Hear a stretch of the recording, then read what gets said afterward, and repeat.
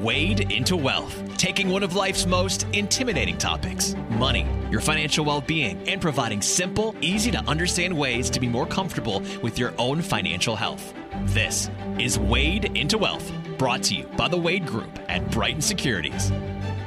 Hello, everyone. Welcome back. This is Wade into Wealth, one that's slightly different this week. You'll find us here on the podcast, not on YouTube this week because one of us left the camera charger somewhere on the West Coast, and therefore the new one won't be here yet. So we're audio only this week, and we do appreciate your patience and willingness to forgive my technical difficulties, so to speak. Before we get to the podcast, it is upcoming Brighton Securities Annual Shred Day, and I thought it would be good to put that out there because this is something that you don't have to be a client. Nope. People like it, though. Oh, people love it. Shred Day. And there's free ice cream. It's usually the Luigia's truck. That's one of the top ice creams in the area. So if you have old documents, if you have old bank statements, checkbooks, credit card statements, we've seen it all. The big shred truck will be in the parking lot from 1 to 4 p.m. on May 20th. With free ice cream. And you get to watch your documents get shredded. Yep. What is more exciting than that? Well, what's exciting is the space it can often free up for folks. That's right. So I would encourage anybody in the area, take advantage of it. No appointment needed. Just stop down. It's between 1 and 4 p.m. on May 20th. Come on down. Hope to see you there. Tell them Wade into Wealth sent you. On a separate topic this week, Netflix and streaming services. Netflix struggling a little bit. They reported their first quarter numbers. I think, most streaming companies are struggling a little bit right now. But that's the big one. Netflix is the originator of streaming services. That's probably the first one we all had and still have. And they announced that in the first quarter of 2022, they lost 200,000 subscribers, which, okay, it's not the end of the world. But then they said they're expecting to lose another 2 million through the first half of the year. Stock price dropped 35%. And this is becoming an issue now. I think we're seeing the landscape start to change for streaming services a little bit. Yes. Well, there's more competition, for one. Do you know how many? No. Streaming services there are? No, but I know how many I don't even know how many I subscribe to, but it's got to be 7, 8, 10. Streaming services? Yeah. There's over 200. No, I meant that I specifically subscribe to. I understand. Yeah, okay.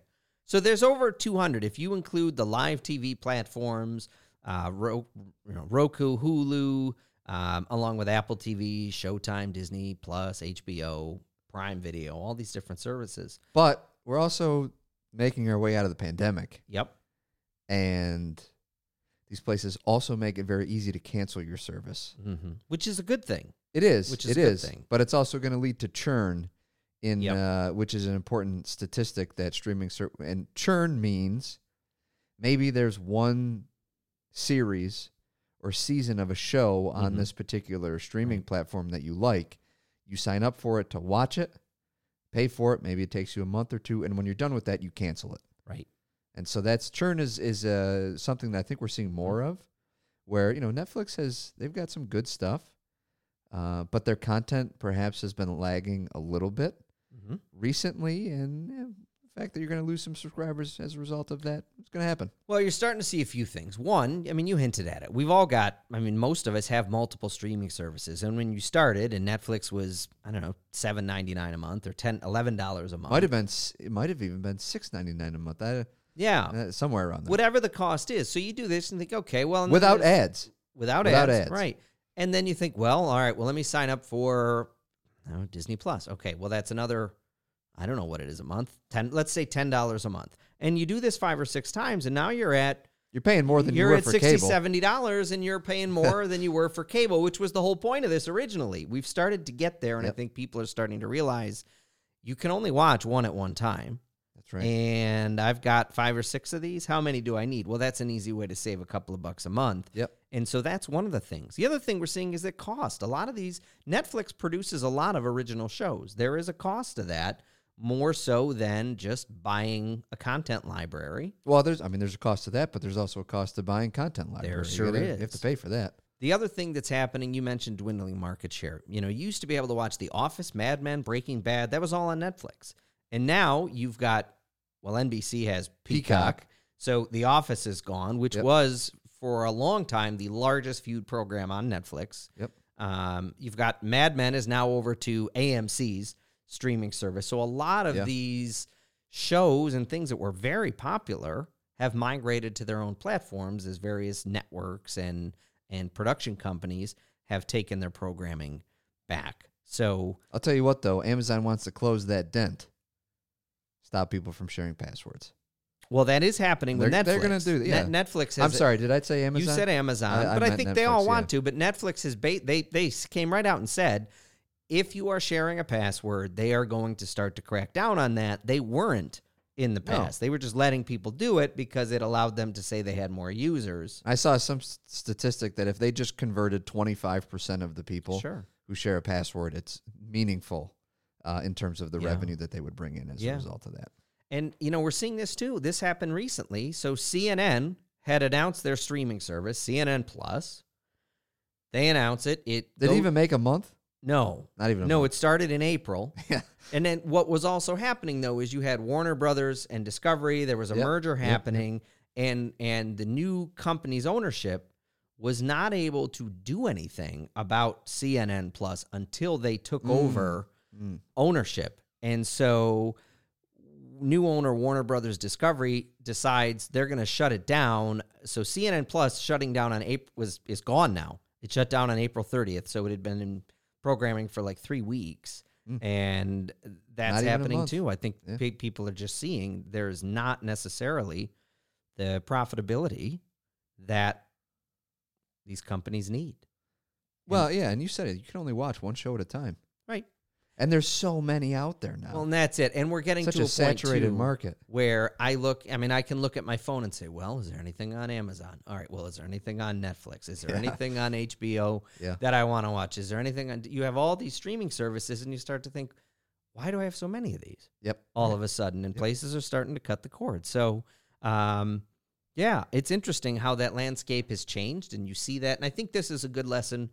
Netflix stock was part of the FANG for a long time, which was Facebook, Amazon, Apple, Netflix, and Google, responsible for a very large part of the growth that happened during the pandemic in the stock market. And now we've seen that start to change. The pandemic has waned, and... Well, we're not a hostage in our own home. No. And forced to watch, and the weather's also getting nicer. Right. Now, that's only, other parts that of the helps. country don't have to deal with that. But it's all of these factors adding up makes it real easy for people to cancel their subscriptions. And I think yes, you're right.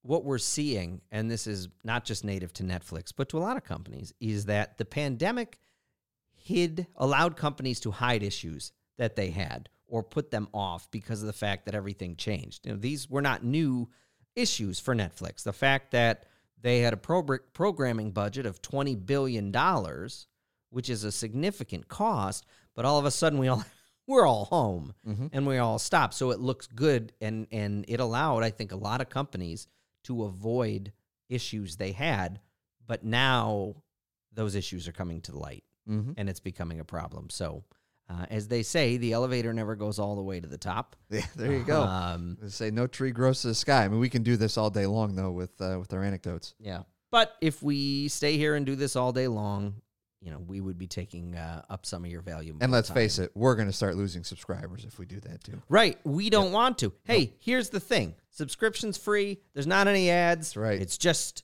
you and I waxing on various topics financial. So we'll be back next week with more content.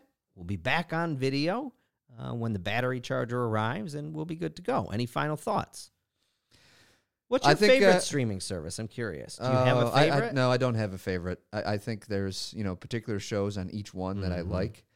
But Brenna and I are particular to the One Chicago series, which is NBC, which Dick Wolf, the guy who created all of the Law and Orders. Okay.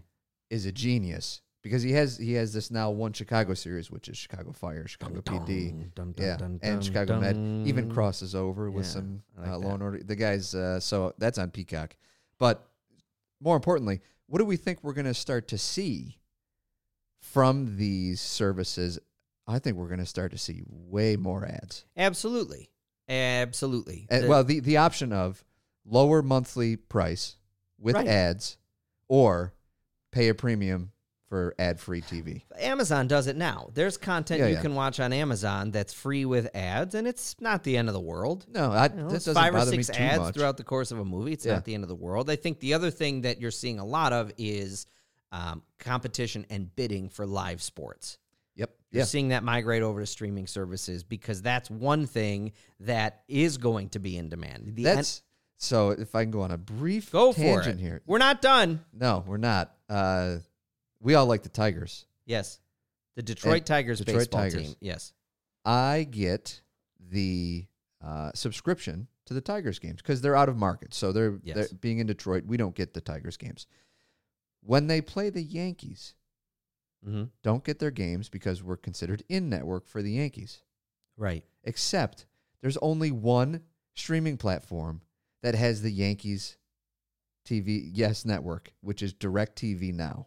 Oh, okay. I feel bad for anyone who is a Yankees fan because that's the only option you can see games. Really? Yeah. Huh. You can't subscribe to Yes specifically.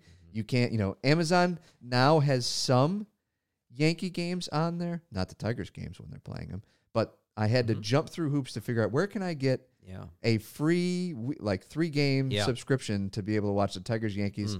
Had to sign up for DirecTV Now and canceled before the free time was up. You sign up, you put the note in your calendar, cancel subscription on the day. Yeah. After the third game of the series, DirecTV Now was canceled. Yeah, live sports is kind of the outlier here. It's I a think, huge outlier for because that's the one thing that is very much in demand, but there's a high cost to that. Yeah. Again, that these companies... And that's what I don't understand, and I think you probably understand this far more than I do, being considered in-network for a program and the fight over those broadcasting rights. It's just such an archaic system. I mean, whether you're in network or out of network you're talking about like if a game is in your area it's being blacked out. Correct. It's such an archaic system. I mean, the NFL I think has done away with that or is working to do away with it. Major League Baseball, really, it's just stupid that they do that. But the fact of the matter is that live sports, predominantly the NFL, that's the big one. Oh, yeah. The NFL is the big one, and Amazon has really made inroads into that. That's content you can then bundle or say if you want to upgrade to this NFL package, and that's where they can make a lot of extra money.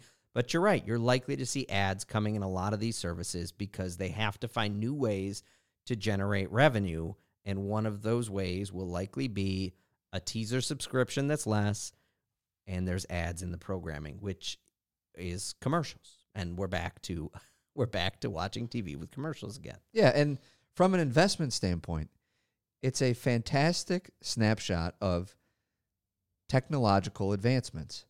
When they are new, it's tremendous amount of growth until other people do it, other businesses do it, and then all of a sudden you see price competition, meaning you've got to reduce your prices or find other ways to generate revenue. I mean, you saw these streaming services. Now, I mean, do you consider Amazon a streaming service? I mean, they have one. They do. It's not the bread and butter part of their business, but it's a real competitor in that space where you saw a tremendous amount of growth.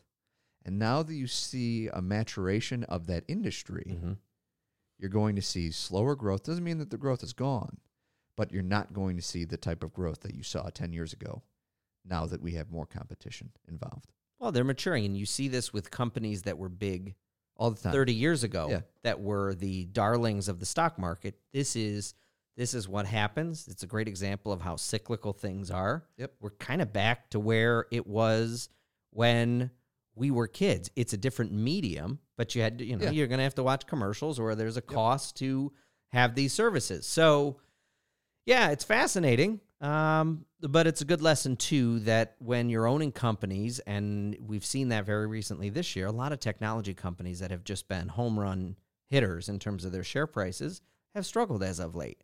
And that's because there are new issues that they face that may have been hidden by the pandemic that are coming to light, and they have to deal with it. And it's a good reminder that the stock market doesn't go straight up. No. There are bumps along the way. That's why you diversify your investments. That's right. All right, so let's end it for real this time. We had the false ending there earlier, but, we got going. So we're back next week. Thanks, as always, for being with us. We're so glad that you are on this journey to financial wellness. See you next week. Contact the Wade Group at wadegroup@brightonsecurities.com or find them on Facebook or Twitter at The Wade Group. Thanks for listening to Wade into Wealth, brought to you by the Wade Group at Brighton Securities.